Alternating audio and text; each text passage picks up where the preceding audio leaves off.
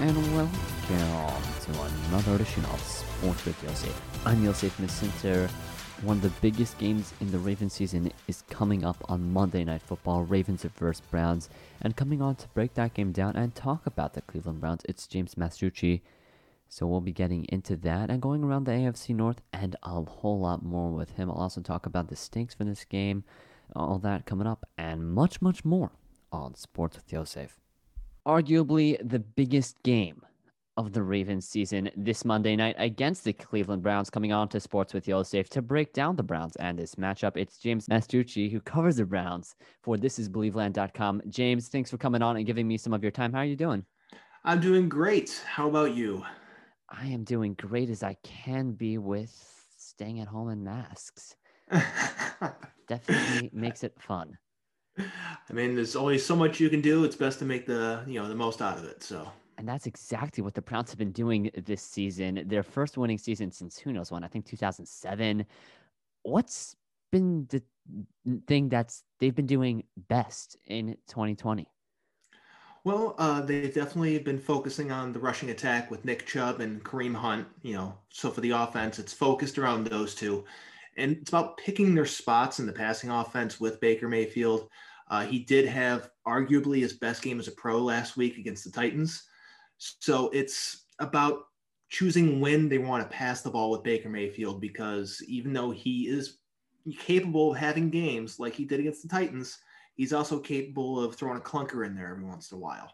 So offense, it's rushing, it's choosing spots with Baker Mayfield. It's on defense, it's generating turnovers. They're not necessarily the best group, but somehow they're getting a lot of turnovers.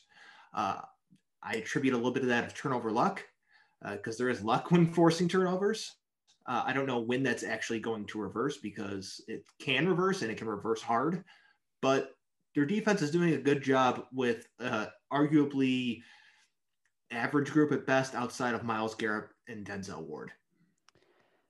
I mean, and I've been really impressed by Kevin Stefanski coming in and resetting the culture in Cleveland. Yes, there was all this hype last year, but Stefanski's come in and he's harvested it.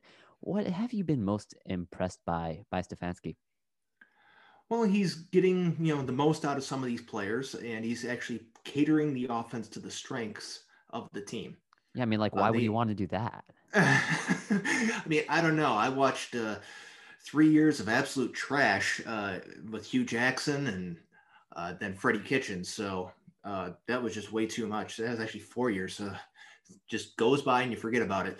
But it's about catering the offense to the strengths. So you look at what the team is good at. So obviously they have a really good offensive line. They invested in that by signing Jack Conklin from the Titans, and they drafted Jedrick Wills, to supplement the group they already had with J.C. Treader and Wyatt Teller and Joel Bitonio. So they're definitely focused on that offensive line. They're definitely making sure that the running backs are involved. Nick Chubb is one of the best running backs in the game. When you get him going, then you can add Kareem Hunt to that mix. That's when this offensive attack reaches that next level. If Nick Chubb's not going, Kareem Hunt's not really going to go either, which is kind of what we saw when Nick Chubb wasn't there. Kareem Hunt didn't look very good. But it's about making sure Nick Chubb's involved early and often, which allows them to use Baker Mayfield in that play action game, which he is so effective at running. And one thing that Kevin Stefanski has really brought into Cleveland, which I really love and I really want Greg Roman to utilize in Baltimore, the easy vertical passing concepts, nice pitch and catch right over the middle, right in front of Mayfield's face, and working off that play action, which you mentioned. But Baker Mayfield seems to be, whether it's a great story or a bad story, a number one overall pick, definitely not fulfilling all the aspirations and dreams of Cleveland. And it looks to me that this Cleveland team is 9-3 despite Baker Mayfield. Baker Mayfield is, I'll say he's an inconsistent quarterback, and we've seen that this entire season. We've seen that over his entire career. He'll have games where he looks really good. He's had two of them this year, against the Cincinnati and against Tennessee. He'll also have games where he looks really bad, and none of his passes are accurate. He's throwing interceptions. His balls are getting tipped to the line. it's kind of what he is. He's an inconsistent quarterback, at least at this moment in time. I don't know if he's ever going to get back to the woke up feeling dangerous person that he was as a rookie. If I had to bet on that, I'd probably say no, because the further away we get from that second half as a rookie, the more that looks like the outlier and not really what he is. I mean, sure, he's capable of the occasional good game, but that's just describes an average, inconsistent quarterback. Is Baker Mayfield the long-term option in Cleveland? Because that decision has to be made this offseason. It really depends on which path they want to go down when building their offense. So they hired Kevin Stefanski, whose offense is mostly run based, but involves play action concepts. So it's not just about answering the Baker Mayfield questions, about what they're doing with Nick Chubb as well. Then you also got to involve their very expensive pass catchers. Jarvis Landry and Odell Beckham Jr. make a lot of money. They make about $14.5 million, I think, next year, something like that each. So they're going to be paying almost $30 million to those two. Then you added how much money they paid Austin Hooper. So they got to answer the question, what kind of offense do they want to be first? Because if you're going to roll with Baker Mayfield in the running game, it doesn't make sense to be shelling out $35+ million or whatever the figure is. I can't think of it off the top of my head, 2-3 pass catchers who aren't going to be used that much. I mean, you look at Austin Hooper, he hasn't necessarily lived up to the large contract he signed in the offseason, but that's typically how free agency goes. But if you want to go with the running attack, it doesn't really make sense to have Odell Beckham Jr. making $14.5 million. Same can be said for Jarvis Landry and the $9 million Hooper's going to make next year. Here's why it may be worth it, though, James. And if you take a look at their AFC North rival, the Steelers built a phenomenal attack with a great running game in Le'Veon Bell and Antonio Brown, which you cannot stack the box against a Le'Veon Bell and not expect Antonio Brown to burn you down the field. And that's what Odell Beckham does. It's opening up the running game.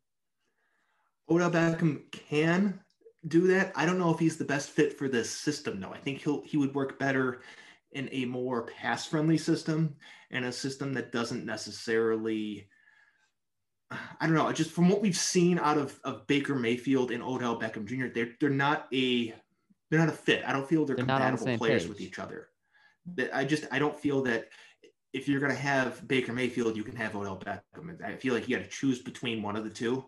Long-term team building wise. No, I'm with you on that, because when they brought in Odell Beckham, my first reaction was they're bringing in a really high-strung player with a really high-strung quarterback. This is going to be fun to watch if I'm a Baltimore Ravens fan. I mean, it hasn't worked out. Let's be honest here. This trade has not worked out so far. There's been a couple dynamic plays. Odell Beckham looked like he was playing better a little bit until he tore his ACL. And you got to ask yourself again about Beckham. What are you going to get out of him? He's had a ton of big injuries the past couple of years. So what percentage are you going to get out of him? And that also is going to play into what are they going to do with their long-term team building? Because if they're going to move on from Beckham from concerns about injuries and how much money they're going to pay him, whether he's a fit with this offense, which I don't think he is with this current quarterback and maybe even this offensive system, then you would be, okay, then maybe we can say that Baker Mayfield is the guy that we want to hitch our wagon to for a couple more years. Not a gigantic contract like they paid Patrick Mahomes. Please, for the love of God, no. But there's a way that you can make it work with Baker Mayfield on a shorter term deal while pairing him in conjunction with, Nick Chubb and Kareem Hunt in the rushing attack, while still having Jarvis Landry be your primary wide receiver. I feel that Landry is the more versatile out of the two receivers, and he can fit into any offensive system. I just don't think that necessarily applies to Beckham. Yeah, I'm with you on that. I mean, the Browns seem to have to be, if they want Beckham to be good, they have to feed him the ball early and often if they want to have any success in second, third, and fourth quarter with Beckham. And that's just not a long-term option for any NFL team. I mean, especially one when you've got a quarterback who you don't know if he can make those throws on a game-by-game basis. I mean, you see games where Baker looks absolutely locked in, and he looks like he is everything he was built up to be coming out of Oklahoma, throwing accurate passes. Then you see games where he's throwing behind guys, he's throwing over guys, he's throwing out of bounds, he's not reading anything. I mean, the thing to take into consideration is a lot of Baker Mayfield's better games this season is more reliant on the coaching staff scheming those players open rather than Baker Mayfield doing some extraordinary play. Like, yeah, he had a couple good plays last week. The touchdown pass to Jarvis Landry comes to mind. He dropped back, he scanned the defense, found Jarvis Landry in the back of the end zone, and fired it for a touchdown. But that was probably one of his better plays of the day. That and the deep ball to Donovan Peoples-Jones. But a lot of those throws, those are being schemed open. And it's important to keep that in mind. Is it Baker Mayfield making the play, or is the play designed for Baker to make that pass? And a lot of the times it's the latter, not the former. All right, James, putting you in the executive seat. This offseason, you got a lot of options in front of you, but the options have to be made now. What do you do? Because if I'm in the executive seat and this is relying on a couple of hypotheticals, I'm assuming the Browns are going to make it into playoffs. We'll talk about that later, but playing around with some simulators, virtually impossible for them to miss unless they lose 3 out of their last 4, which I don't think they do. But if I'm the Browns, I'm moving away from Baker Mayfield.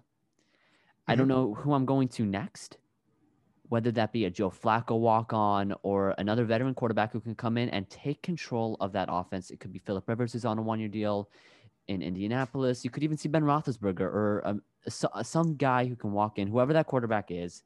And then I'm hiring Greg Roman, who I'm expecting to get fired at the end of the season, and build the most innovative rushing attack in the NFL for a year. Roman's not going to be good in the second year. Historically, he is never good. He's never been good in his second year and on in a job, but he's amazing in the first. So have him walk in, give you that 1 year, and really reinvent your offense, run centric, because they've got the running backs like you mentioned, and then figure out who they want the quarterback to be, whether they want to do that free agency, the draft. I mean, they're guys who could really pan out in this league who are available. And I would say more than ever before, just because of the pandemic, teams have had to be very confident in their backup quarterback. We're going to be seeing RG3 hit the market.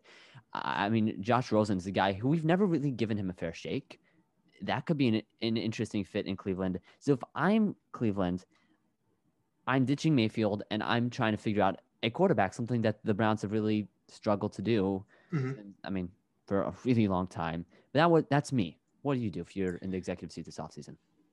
Well, let me just comment on the Greg Roman idea. Greg Roman's been successful with mobile quarterbacks, so unless you're bringing like a mobile quarterback into this situation, it's not really going to work. He was successful in Buffalo, but yeah, he did have Tyrod Taylor there. Tyrod Taylor was mobile. He wasn't Colin Kaepernick, he wasn't Lamar Jackson, but he was more mobile than any of the quarterbacks hopefully becoming available. But I am on board with the moving on from Baker Mayfield idea, mostly because I feel they need to capitalize on what they have now on the offensive side of the ball, their window for having these very talented offensive playmakers in the prime or at or near the prime of their careers. It's not going to last entirely that long, and who knows how long players like Beckham or Landry or who else on this offense is still going to be on this team, much less this year, maybe after, the year after. Or, I mean, the way things are looking, I mean, the topic of conversation has been, are they going to trade Beckham? Or are they going to trade Landry? Are they going to trade both of them? Now, I'm of the belief that if you trade, you can trade Beckham without Landry getting upset, but you can't trade Landry without Beckham getting upset. That's just my opinion. I'm with you on that. Yeah. So looking at what they have to do with these offensive weapons, it would be best to try and explore other quarterback options. Now, in best case scenario, not really best case scenario, in an ideal scenario, you could, spend a ton of money and get themselves like a Dak Prescott in the free agent market. But let's just take that off the table because it's probably not going to happen. Okay. That would be a wonderful scenario where he became available and the Browns actually spent a ton of money on the quarterback position. But problem is they would still find themselves in the same situation they are now currently, with a defense with a ton of holes. Because that's what their problem is right now. They did some patchwork moves to try and get some 1-year deals. Guys like Carl Joseph, guys like B.J. Goodson, Kevin Johnson, Andrew Sandejo, who is guaranteed to give a big play on Monday. That's just how the Andrew Sandejo experience works. He gives up a big play, and all of Browns Twitter gets mad. So in order to, I guess, improve the quarterback position while being able to make other additions, you're probably going to have to not go after someone like Dak Prescott. Maybe they could talk to the Lions, who are going to be in a transition period, and go and trade for Matt Stafford. That would be intriguing. I mean, the Lions are going nowhere. They're tearing things down. The reports are out there that they might make Stafford available in trade talks, try and turn the page and try and, I guess, change some things, there. Maybe they could work out some sort of deal where they could trade, Baker Mayfield and, a high draft pick to Detroit for Stafford, and Cleveland takes on the rest of that deal that Stafford's getting paid. That would be an upgrade at the quarterback position. You'd be able to get the most out of your receivers, and you'd still have your good running backs and be able to improve your defense. Yeah, I like that. I mean, I hadn't thought of Stafford. Another guy in the same division. I mean, the way Aaron Rodgers is playing, he's not going anywhere. Jordan Love, I mean, how long the Packers going to let him ride the bench for? And they might entertain an offer if they could get a top receiver for that, a Love for Beckham situation. Well, I mean, they kept Rodgers on the bench for a long time when they had Brett Favre. So the Green Bay Packers do things a certain way. So until that way stops working, I don't see them changing the ways that they're doing things. Yeah, I mean, even just drafting the Jordan Love was questionable at best in the draft, but that is the Packers' way. And what is the Browns' way in 2020 here? Just because you mentioned the Titans game earlier. Historic first half for the Browns. Yes. And they looked like the Sports Illustrated 2019 covers 2019 Browns. Mm-hmm. And then we saw the second half, and they looked like the laughing stock of the league. Yeah, they didn't look good in the second half. No, there was nothing good in the second half really for the Browns, except for the fact that they didn't give up the comeback all the way. Mm-hmm. But neither of those halves are really indicative of the Browns. But which type of football are you expecting from the Browns for the rest of the season? We're on that spectrum because you got really two polar opposites.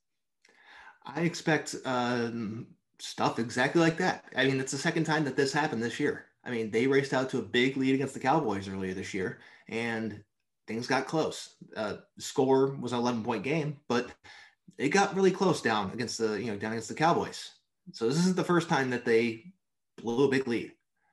They're able to win both of those games. But what it is that the team's not necessarily a consistent team. Just like their quarterback, they are also an inconsistent team. So there are times where they'll be full go, then it'll just stop. And when it stops, they have a hard time getting it started again. That's just who they are. And I expect more performances just like this. I expect them to hopefully, knock on wood, blow the doors off the Jets for four quarters, because they have not played a full 4 quarters of a football game yet. So I'm hoping that game they are actually able to do something, play an entire game. But they usually play a quarter here or a half there. They haven't played a full game yet, and that's what I'm really waiting for. But the fact that they beat a team as talented as the Titans gives me a little bit more, I guess, optimism for the team and the outlook, because up to that point, they hadn't really beat a legitimate team or a team where the phrase "yeah, but" couldn't be applied to their win. And you don't see the Titans as a yeah, but team? Because I think the Titans have one of the best rushing attacks in the NFL. I've not actually ranked them, and I'm not going to do that in a second. But the Titans have one of the worst defenses in the NFL. And I think we saw the Browns expose that. So maybe not a yeah, but scenario for the Browns after that win. But even the yeah, buts coming in because of the second half. I mean, to me, the second half overwrites the first half, because everything impressive you did, you showed that it's nothing long-term, fluky, gamble. Maybe you'll get it, maybe you won't, and see who shows up on game day. I mean, yeah, you're right. I mean, the second half was not great by any means. They did give up a ton of points. They almost lost the game, even though they still won by 6 and they were still able to end the game. But considering their other wins, it was the Bengals twice, it was the Colts without Darius Leonard, it was the Jaguars. You look at those other wins that they have, and you come to this like, okay, obviously this is probably the best, most complete team they faced. And for the first half, they played good. They were able to build up enough of a lead. In the second half, they did just enough to not give the other team enough time to complete a comeback. So, I mean, are things not pretty? Yeah, there were some things that are just like, okay, like this isn't good, this isn't good, this isn't good. But from a broad perspective, looking at it against all of their other wins, it's their best win of the season. Yeah, absolutely. What do the Browns do best? Because we're talking about what they do bad, but what's their number one strength? Running the football. It's running the football. I mean, for a while before Nick Chubb and Wyatt Teller were unavailable, they were averaging a ridiculous amount of rushing yards per game. I mean, they're still rushing for a ridiculous amount of rushing yards per game, but it's running the football for the offensive side of the ball. For the defense, it's somehow generating turnovers with limited talent. Because it's Myles Garrett on the defensive line, and you got Denzel Ward in the secondary, and third player is maybe Ronnie Harrison, is probably the third best player on that defense. You want to say, and he's hurt. He's probably out for the rest of the year. You could probably say maybe Sheldon Richardson, maybe even, I don't even know who you go after that. You want to say Vernon, maybe. Vernon's had a couple of good games, but he's a fairly inconsistent player. But it's generating turnovers with a group of players who you wouldn't expect it from. And that kind of actually reminds me of last year's Ravens defense. A bunch of walk-ons, a Josh Bynes off the street, and LJ Fort off the street, who the coaching staff made great and made into a really top defense, both in regards to turnovers and production. Are you seeing the kind of the same thing of a bunch of nobodies who the coaching staff has made into a great unit? I mean, they're not a great unit, so let's start from there. They're on their best day, they're an average unit, but Myles Garrett's good enough to, sack the quarterback a couple times, maybe cause a strip sack. Guys are just attacking the football and forcing fumbles, which is great. But you're looking at some of these guys like Sione Takitaki's not that. I mean, he's played better, but he's still not good. Mac Wilson's had ups and downs. BJ Goodson's probably their best linebacker right now, and I don't know how many teams you'd start for in the league. Malcolm Smith had a couple good games, but I mean, you look at their secondary, it's just they've been decimated by injuries all year long. I mean, Greedy Williams hasn't played a single game. He has a nerve injury in his shoulder. Ronnie Harrison's hurt, like I said. Grant Delpit didn't play a single game this year because he had a season-ending injury before the season started. So, I mean, they're already thin and short-handed to begin with, and they just keep getting hit with injuries. So it's not even really a great unit. They're an average unit that is somehow generating turnovers. And outside of players named Myles Garrett doing that or Denzel Ward intercepting a pass, I don't know how they are accomplishing that. So coaching or luck? A little bit of both. I'm going to say a little bit of both because you see guys actively trying to punch the ball, which is what Sheldon Richardson did to Derrick Henry on Sunday. But a lot of turnover luck. Turnover luck is real. There's no number to quantify it besides number of turnovers. But turnover luck is a real thing. And when it's going your way, it's awesome. But when it's not, it stinks.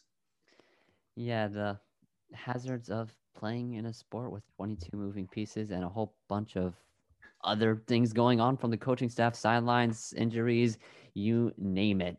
Mm-hmm. What surprised you most about the Browns this year?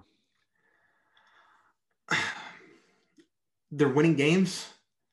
To be blunt, the season was not set up for them to be successful. And a lot of those were, of course, forces outside of their control.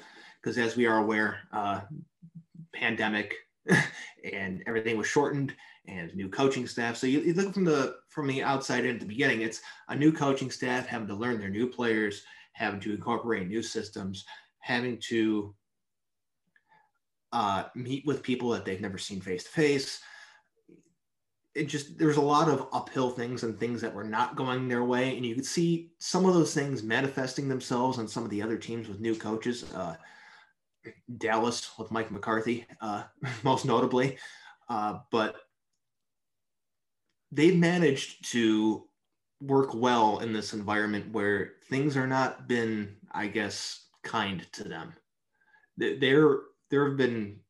could have come out of the gate and been like 2-5, and when you realize all the obstacles they've had to go through, and like, yeah, this makes sense. It's all these different changes going on, learning a new offense, learning all of this, but I mean, it was the complete opposite. I mean, they've been winning games. They're 9-3. I didn't think that they would get anywhere close to 9 wins on the season just because of some of their opponents. And I didn't think that turnover luck would be so kind to them. I didn't think that the offense would be able to, I guess, pick up all of the concepts that Kevin Stefanski has implemented this season. So it's a lot of things have gone right for them on the offensive side of the ball that has led to them being able to win. And I do believe that Kevin Stefanski is a smart enough individual, something that Cleveland hasn't had on the sideline for a while, that he knows how to get the best out of his players. And I think that's what we're seeing. Yeah, I mean, he's definitely the coach of the year. Well, definitely one of the top coach of the year candidates. I mean, do you think he gets the award or should get the award? He's definitely in the running. The two other names that I think of about for coach of the year are definitely like Mike Tomlin or Brian Flores, just because of how outstanding those two guys have been this year. I'm actually, my video screen's off, you can't see it, but I'm actually laughing when you say Tomlin, because I've got a whole bunch of rants on the Steelers coming from another AFC North team, and I'll get to that next soon. But yeah, Flores has been fantastic in Miami. I mean, the only reason I mentioned Mike Tomlin is because up until the other day, they were undefeated. I mean, and when you have an undefeated team, the coach is going to be in the coach of the year conversation, whether how legitimate their undefeated is or whether things are just going to start to crumble. But Kevin Stefanski definitely deserves to be in the coach of the year conversation. How the rest of the season plays out will definitely impact where he falls into that that voting and where he lands among the other among the other coaches. I mean, let's say they beat the Ravens, Pittsburgh slides, loses 2 out of their next 3 games. Cleveland wins the rest of their game going into week 17. There's a battle for the division crown in week 17. Mm-hmm. Kevin Stefanski will probably be the coach of the year. Absolutely. I mean, I think he could even win it for less. Just getting a playoff win, I think, would get that for him as well. And getting to the playoffs should get it to him. But let's be honest here. Is there a scenario to see the Browns not getting into the playoffs? The wheels would have to come off like quick. They would have to have like a major injury to another offensive player. So, Jarvis Landry or Nick Chubb, or if Myles Garrett were to get injured. I mean, even then, I still think they make it because, and I was running some simulations earlier, even losing to the Ravens and the Steelers, they need like almost every game to go against their way with other teams to not make it, assuming they win the other 2. I mean, yeah, but assuming they beat the Giants and the Jets, which again, knock on wood for those 2 teams, that New York trip. But the only way I could see them is if they suffer a major enough injury where it just has a ripple effect on how the offense works. Going into, I know this isn't an injury, but going into this Monday's game against Baltimore, we don't know if Wyatt Teller is going to be available because he's on the COVID list. I mean, there's the possibility he could be activated, but there's the possibility he doesn't play. And as we've seen, this offense is entirely different with and without Wyatt Teller. Not to say that Wyatt Teller is going to miss a game or miss multiple games, but his presence is very important on that offensive line. But if they were to have, no Wyatt Teller and no Nick Chubb again, or Jarvis Landry, who's their best receiving target, gone, that leaves you with, Rashard Higgins and Donovan Peoples-Jones as your two receivers. And all-time yikes is the best way to describe that. Because those guys. Welcome to Cleveland. Those guys have had a good game this past weekend, but they're not number one or number two receivers. Those are down the depth chart guys. Yeah, and they've been really taking advantage of, dominant running game and one-on-one matchups on third, fourth, fifth string cornerbacks. Mm-hmm. Switching gears a little bit to this Ravens and this Ravens-Browns matchup, the Ravens have really shut down the Browns' top wide receivers. The last time they've played, really since Beckham came in, Marlon Humphrey, and I know Odell Beckham's not playing this time, but I'm expecting Humphrey to be shadowing Jarvis Landry across the field. And I think we're seeing from Humphrey that he's going to win most of the time those battles. And I don't know, Mayfield finds Landry in the times that Landry wins. But what are you expecting from this Browns receivers core going up against one of the best secondaries in the NFL, albeit the Ravens might be without Jimmy Smith, which the Browns would have to take advantage of? It's definitely, I've said it once, I'm going to say it 10,000 times, the running game. And they're going to have to make sure that the running game is present, it's productive, that they're being, creative enough with the running concepts that Baltimore just can't shut it down. And that's when you have to incorporate the play action game, because if you get the running game working, you can incorporate the play action passes. And as we've seen, Baker Mayfield can be very good rolling out of the pocket, throwing passes on play action. But if he's got to line up in shotgun or pistol, or it's an obvious passing situation, that's when you see Baker Mayfield struggle. So it's going to be important to keep him out of predictable passing situations, or at least limit those, because once he gets into those, that's when defenses can take advantage. They start disguising the coverages on him. They disguise pressure. Then, maybe they send a heavy blitz. Maybe they drop 8 guys in the coverage. It's about making sure that he does not have to essentially win the game on his own. And maybe Wyatt Teller will play, maybe not.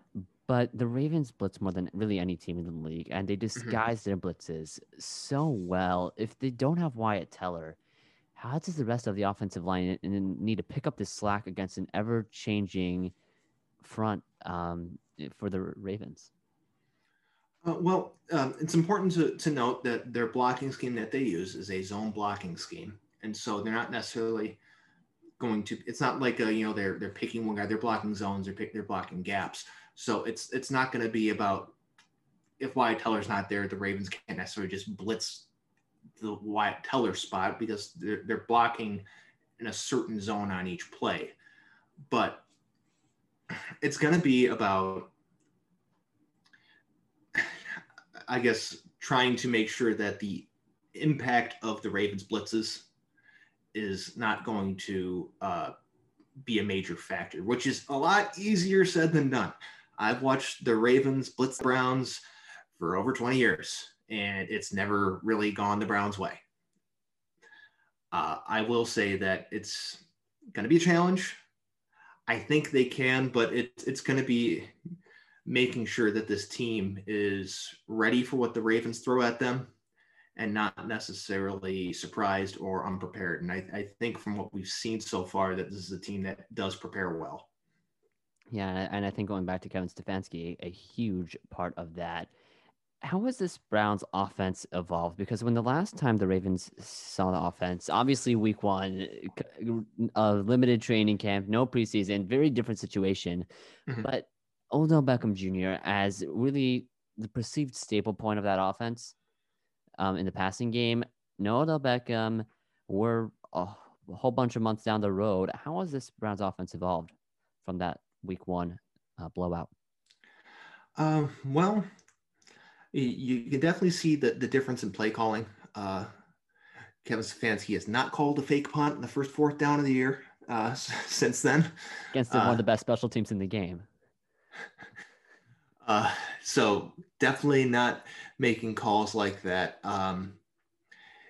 he's been a little creative, but he's picking and choosing when he runs trick plays and gadget plays more than what he used to.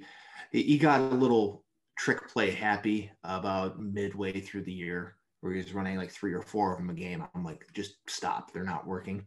We saw them run a couple last week, the pass from Landry to Baker Mayfield and, the pass to Kendall Lamb, was the backup offensive lineman. So that he's getting a little bit creative, but it's going to be what you've seen, I guess, is the rushing attack is more polished. It's more effective. Baker Mayfield's not throwing as much as that week 1 game. He threw, I'll just call it what it is, way too many times in that game. I will look it up to see how many pass attempts he had in that game compared to the other ones. And he had 39 in week 1. He's only thrown over 33 more times this year, including this past week. I mean, a lot of the games you see, he's throwing in that 20 to 25 range. And those are the games that they're usually winning. And how much of those, what was it, 39 passing attempts, was the fact that the Ravens jumped out to a huge lead at Browns? It's pass it or lose the game.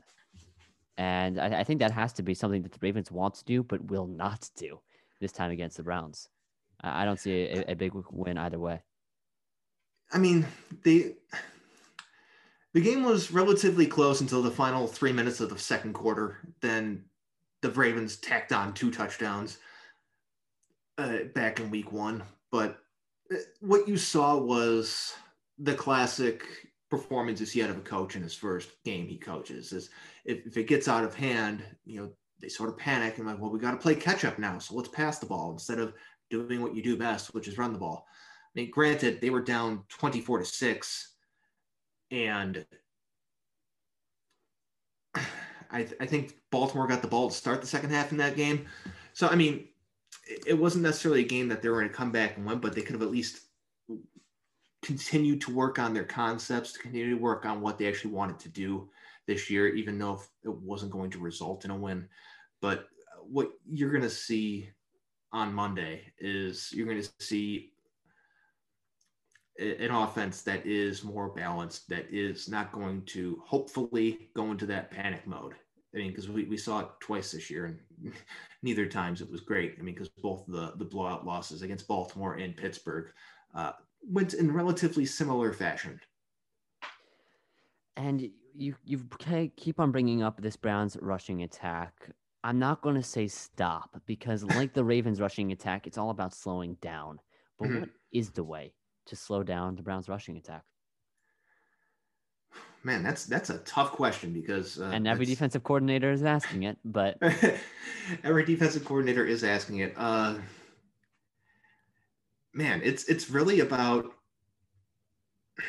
winning in the trenches. It is about winning in the trenches, but it's about studying their tendencies and finding out what their tendencies are. The Browns have shown a couple, but they haven't been necessarily a team that is predictable. Like, there are some teams that you see where, people say, oh, the other team's calling out their plays before they start. We haven't really seen that this year with Cleveland. I know it happened last year. I know there was a story in regards to Baltimore about the defenses calling out their plays before they happened earlier this year. But whether they just got lucky or not, or actually knew their plays, is a different story. But it's about trying to find any sort of tendency or any sort of thing that they do in certain situations and eliminating them, or making it difficult for them to do that.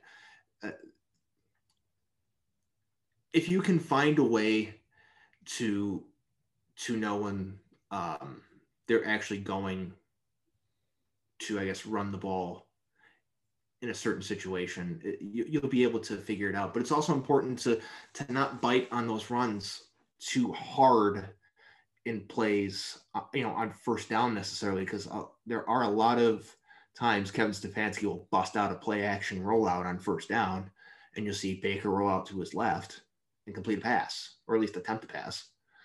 So a lot of first down plays that are play action rollouts, and it's important not to, I guess fall for the run and get deceived by the play action pass. But stopping that run game's a lot easier said than done. The one thing I will say is keep them from having the ball would probably be the best way to do it. Looking back to their loss against the Raiders, the Browns only had 6 possessions for the entire game. The Raiders ran 71 plays in that game. So if you can prevent them from being on offense and play, ball hog with possession, you'll keep them from getting into a rhythm. And I think that's probably the best way to do it over trying to game plan or be, creative or trying to figure out what their tendencies are, because they really don't have any definable tendencies besides they want to run the ball. How about stopping setting down the edge, not letting Baker roll, and more importantly, not letting any of either Kareem Hunt or Nick Chubb getting outside, bouncing them inside, and then coming down to and hoping you guys can win blocks or have other guys up there to help? Is that even realistic? It's definitely realistic. I mean, if you wanted to, I guess, I don't want to say play spy, because playing spy on Baker Mayfield is completely pointless. But if you want to have someone who was ready, Patrick Queen just always follow the running back. You could do that, or you could. The Browns run a lot of tight end formation, so you could have a guy that's maybe just start off on the tight end. He starts off by, I don't know how much zone defense that the Ravens run, but if you had him in a short zone where he watches Baker Mayfield to make sure that Baker Mayfield's not keeping the ball, getting ready to pass, and if he's getting ready to pass, he could either be in between him and like a tight end and a short passing route to make it a more difficult throw, or if there's no one behind him, he just goes straight for the quarterback. I mean, but it's more of a fantasy than a reality with that idea. Because you're essentially taking one of your defenders out of the play every play. And for it to actually work right, you would have to do it on both sides of the ball. So you'd be taking 2 guys out, and it doesn't really work. That's more stuff for Madden than it is for an actual game. Yeah, it looks like both teams are just going to have to win their individual matchups if they want to stop the opposing rushing attack. But is there any specific thing that the Browns have to do to stop Lamar Jackson and a rushing attack which posted almost 294 yards against the worst rushing defense in the NFL on primetime football? Find a way to stop the rushing attack any way that they possibly can. I mean, because before that game against the Cowboys, I was feeling pretty confident, pretty positive about, the Browns' chances on Monday. Then they bust out that rushing attack. I'm like, they're back. So looking at that, it's just like, okay, the Ravens, they're not dead yet, as much as people wanted to bury them. So the rushing attack is obviously still there. It's still intact. They're able to, still be a productive unit.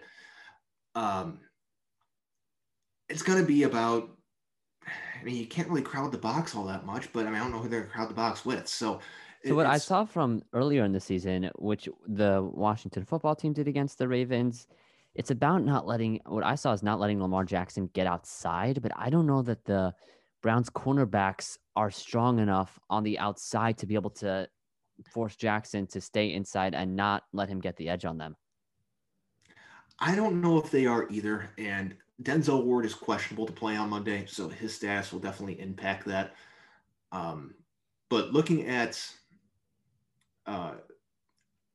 Baltimore's offense, it's obviously a dynamic one, and the Browns defense is a defense that can be ran on, as evidenced by the game I mentioned against the Raiders earlier. They ran the ball with Josh Jacobs over 30 times that game.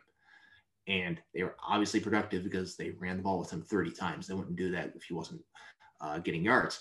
So it's going to be about stepping up, trying to cause a turnover. I don't know if it's actually going to work, but they're trying to punch the ball out every chance they get. And it seems to be working for the most part. They're causing a surprising number of fumbles this year, and they seem to be recovering quite a few of them too. So if they can find a turnover or, get a back-to-back score somehow because of they score, then they get a quick 3-and-out from Baltimore, or they force a turnover, or somehow maybe they even get a defensive touchdown. That would be the way to essentially neutralize the Baltimore rushing attack. Because if you put Baltimore into position where they have to pass, that's when you more often than not find yourself on the winning end of the scoreboard. And I'm hearing the same thing for both what the Browns offense and the Ravens offense. They don't want to be in a must-throw situation because at that point you can just tee off with your pass rushers and disrespect their greatest asset, which is the running game. Which I think that could be the key to both of those wins. But just before we get back to this game, actually one more point on this game quickly. The Browns have some weak linebackers, which you mentioned. The last time the Ravens really faced a team with weak linebackers, and this was in the height of Lamar Jackson's MVP run last year, it was the Bengals, and the Ravens just used play action to absolutely decimate the Bengals defense. Just put a tight end right over the top of the linebackers, use play action. How do the Browns help out their linebackers so that they are not the focal point of where the Ravens are going to be attacking every play? Oh, wow. It's going to be about, I guess, having their best cover guys out there. It's going to be about, making sure that maybe they have a safety playing up near them. Maybe they have a third corner playing near them. But essentially what they need to do is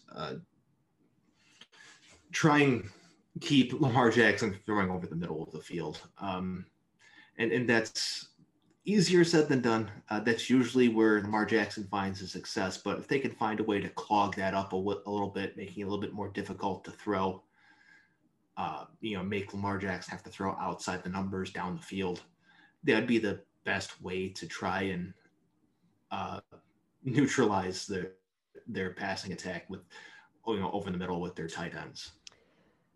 And one of their tight ends, Mark Andrews, their best tight end, is on the COVID list. And just to play hypotheticals here and and I'm not trying to put you in a bad position, but which guys are going to be more important to their team if they do not play? Wyatt Teller or Mark Andrews? That's a tough one. I think the Ravens can win with Mark Andrews. I don't think the Browns can win without Wyatt Teller. Yeah, I'm kind of leaning the same way, but I don't know because both of I'm curious about how the physical fitness of both of those guys because you're dealing with an illness and they're both playing really physical positions, but Mark Andrews less so because he really doesn't block all that much. And I'm wondering if that would play into it as well. But hey, just throwing out hypotheticals, you'll never know, or we don't think we'll ever know the answer to that one. Heading around the AFC North quickly, the Steelers, I don't buy into them as a team. I think they're really riding a whole bunch of wind and fluff. Do you have the same impression, or is this a legitimate team in Pittsburgh? I think the Steelers are a legitimate team. I do feel that the undefeated run was weighing on them a little bit. They were playing a little tired, playing a little exhausted. That the Steelers-Ravens game that they played, that was one of the worst games of football I watched in a long time. And I've watched the Browns and Bills play in the snow, and both teams are bad, and they only scored field goals. So I've seen plenty of bad football.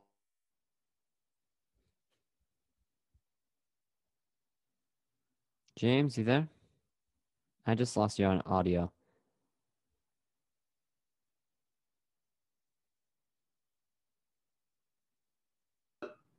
I feel the Steelers are a legitimate team. I just feel that with the weight of undefeated finally off their shoulders, they'll get back to playing to the level we saw earlier this season.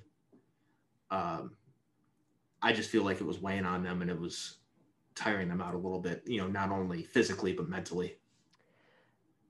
Ben Roethlisberger's not been playing well this year, but for that matter, neither has Lamar Jackson, and I'm not going to say Baker Mayfield has either. And I heard this on Sports Radio Talk earlier, and it got me thinking, who is the best quarterback right now in the AFC North? I would go in this order. I would go Roethlisberger, Lamar Jackson, Baker Mayfield, and Joe Burrow. Joe Burrow gets an incomplete for me because he's hurt. But if Joe Burrow was active, I'd put him above Baker and below Lamar. Yeah, I mean, I'm just torn on it because from what I'm seeing from Roethlisberger is a guy who's looking like he's 38 years old.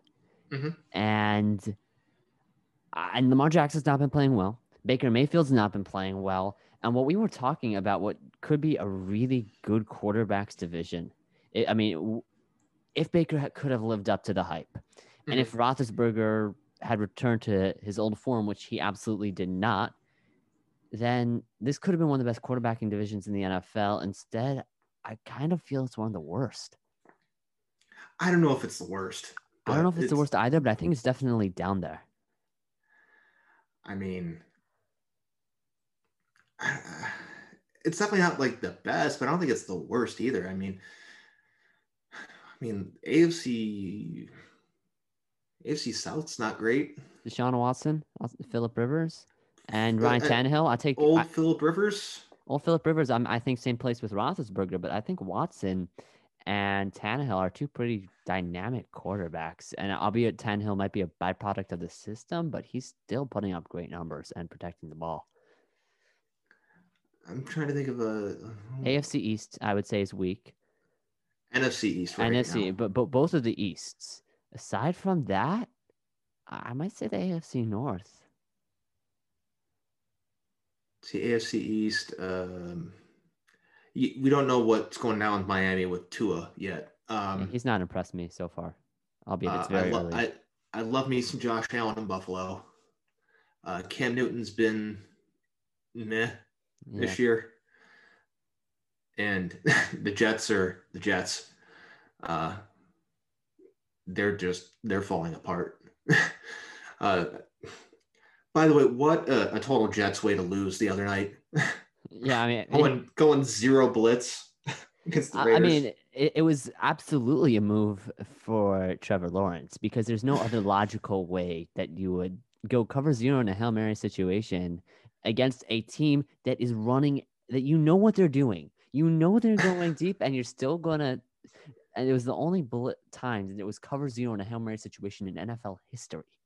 So here's why I'm not surprised that happened. It was Greg Williams. I witnessed Greg Williams in Cleveland for 2 seasons.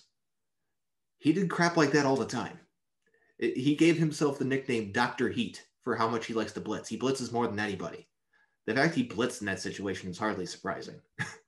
Yeah, and look, actually, both the Ravens and the Browns are playing the Jets in their final 4 games, which I like to say easy win for both teams, but we saw the Jets play with the Raiders, so you never know.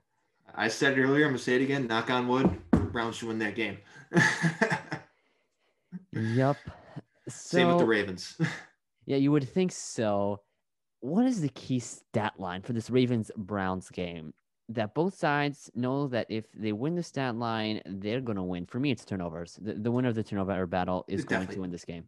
It's definitely turnovers. Aside from turnovers, time of possession. Who plays keep away better? Who keeps the other team off the field? I mean, because they both run similar offensive philosophies as running the ball. So one of these teams is going to have to dominate time of possession. It's about getting that tipped in their favor. If either team could find themselves getting that edge in the time of possession, winning the possession battle in the final minutes of the first half, in the first few minutes of the second half, if you can find yourself dominating going into the second half, then if you get the ball to start the second half or getting the ball early in the second half, you control the clock then whatever team manages to do that can win the game. Because hypothetically, let's play hypothetical game. One of the teams gets the ball to start the second half, but they have the ball before the end of the first half. They could make a 14-point run. They can make a 14-point run, but they could also go on 2 long touchdown drives. They could hypothetically burn 15 minutes of clock time. Yeah, not just hypothetically. Both of these teams have done it. Yes. Against good teams. Definitely some of the best rushing attacks in the NFL. It might not be glamorous. In fact, it will not be glamorous. That is one of the predictions I'm making for this game. It's going to be ugly. But as is normally the case of AFC North football. But bottom line, who's walking out of there feeling good and who's walking out of there with a scowl on their face? Man, like I said before this, before the Ravens played the Cowboys, I was feeling pretty confident about the Browns coming out with a win. But the Ravens getting their offense and having it clicking again and having more and more guys on their team come back from injuries and, the COVID list, it's things seem to be tipping in Baltimore's favor as we get closer to the game. It really depends on if Wyatt Teller plays or not. If Wyatt Teller plays, I think the Browns win. If he doesn't play, I think the Ravens win. Well, there it is. It's the official prediction. James, thanks for all of that time. I really appreciate it. Yeah, thanks for having me. My pleasure. That was James Mastrucci, covers the Browns for This Is Believe Land. A lot of thanks for him coming on and giving me so much time. Really a great interview. Had a lot of really insightful comments and content. And as I mentioned to him after the interview, look, we're playing with hypotheticals here. And while we love doing that, it's not going to come down to hypotheticals. This game, the stakes are huge. But before I get to the stakes, just a quick reminder, check out my podcast on all of the episodes of Sports with Yosef. Really a lot of great episodes. I'm scheduling guests as fast as I can. And I know it's been a long time since the last episode, but again, just check out all of those episodes. Check out all of my videos on sportscaster.com. Username YosefM613, doing the play-by-plays of all the Ravens games. Check out my articles, Rocky and Meisty, Tackler.com, FlurrySports.org, Sportscaster News. And that's all available also on my website at YosefM613.com, which really has all of my content, and it also has a way for you to subscribe and get email updates every time I post new content on my website. I mean, I am making your job of checking out my content a whole lot easier. You just gotta take the initiative and put in your email in the form on the homepage of my website, YosefM613.com, to be able to see that. Then follow me on Twitter at YosefM613.com so you can see all my tweets. And that's basically my content. Now, the stakes of this Ravens-Browns game. Monday Night Football. Ravens, short week. Browns, a long week. And here's the scenarios for the Ravens. The Ravens need to win. Barring something exceptional, extraordinary, the Ravens need to win. But if they win, and they win out, the chances of them making the playoffs are looking pretty good. Another huge game is going to be Steelers-Browns Week 17. Because if the Browns lose to the Ravens and lose to the Steelers and the Ravens win out, then the Ravens are in the playoffs. Now, if the Browns beat the Steelers, it becomes more dicey. The Ravens are depending on the Raiders, the Titans, the Colts, the Dolphins, a whole bunch of situations the Ravens just don't want to be in. But what they do want to be in is a situation where they control their own destiny. And if they go 11-5, there are very few scenarios which would have them not making the playoffs. I'm not going to pretend those scenarios don't exist, because they do. But it would have to take the Colts having a better record than them, the Titans and Browns having a better record than them. That's really not even the Titans and Browns. It'd have to be the Raiders, the Colts. The Raiders have the tiebreaker against the Ravens, I believe. So it would be Raiders are 11-5. It would be the Colts are 12-4, and it would be the Browns are 12-4. That's, I think, the really only likely scenario that would have the Ravens not making the playoffs if the Ravens win out. The Ravens have to take care of business. They know that, and this is a huge game for them to do it. Again, another primetime audience. You're going to have to suffer through the ESPN excuse for a TV broadcast. They really need to fix that up. I mean, a discussion for another time. The graphics are great for the most part, but ESPN's struggling to get some guys who I want to listen to. This Ravens-Browns game, and the stakes are there for the Browns as well. If the Browns get another high-quality win, stack two impressive wins against two impressive rivals, and the Titans and the Ravens. And the Browns have in all likelihood clinched the second spot, if not in the AFC North, and they're in the running for a first spot, depending on how the Steelers-Bills game goes and how Week 17 Browns-Steelers goes. Well, depending on all of that, the Browns could be in the running for an AFC North title crown. It's not likely because for that to happen, the Steelers would actually have to lose one more game because just the way the divisional tiebreakers are built up. But it could happen. Could, probably won't. But this is a huge game for both teams. This is a statement game. X team is ready for the playoffs. This team isn't. And we're going to get to see this in prime time. The nation will be watching as both of these teams say, okay, we think we should be in the playoffs. Here's why. And despite all the storylines, and yes, the Ravens have a whole bunch of players on COVID, which again, I've covered in my articles. I'm not covering here. I'm really trying to not repeat content. And despite everything that's gone wrong for the Ravens, they're in a playoff race right now. And yes, this will be, Ravens took the AFC North in 2018. They took it in 2019. They are eliminated from it in 2020. But you really never know. We don't know if Mark Andrews will play. We don't know if Willie Snead will play. We just don't know. But what the Ravens know is they have to play their style of football. James said it. Time of possession. It's a huge factor in this game. And in all likelihood, the winner of time of possession will win, as James said. The Ravens, they dominated the Browns in Week 1. Do not expect a blowout either way. This will be a classic AFC North game. One score, dramatic, sloppy, chippy. But when it's all said and done, and I'm going to disagree with James here, when it's all said and done, whether or not Wyatt Teller plays, excluding some other big injury or breaking news, the Ravens will be walking out of Cleveland with a victory. That's just the way I see this game. I think the Ravens are on a roll right now. They just got energized. Lamar Jackson realized, hey, yeah, I might not be, I just didn't get to play football for a long time. Good 10 days plus. I'm going to make sure I enjoy every moment, have fun in every moment, and more importantly, win. And I say more importantly. That's not really correct. Because when Lamar Jackson carries his emotions on his sleeve, contrary to Joe Flacco, who literally never showed emotion.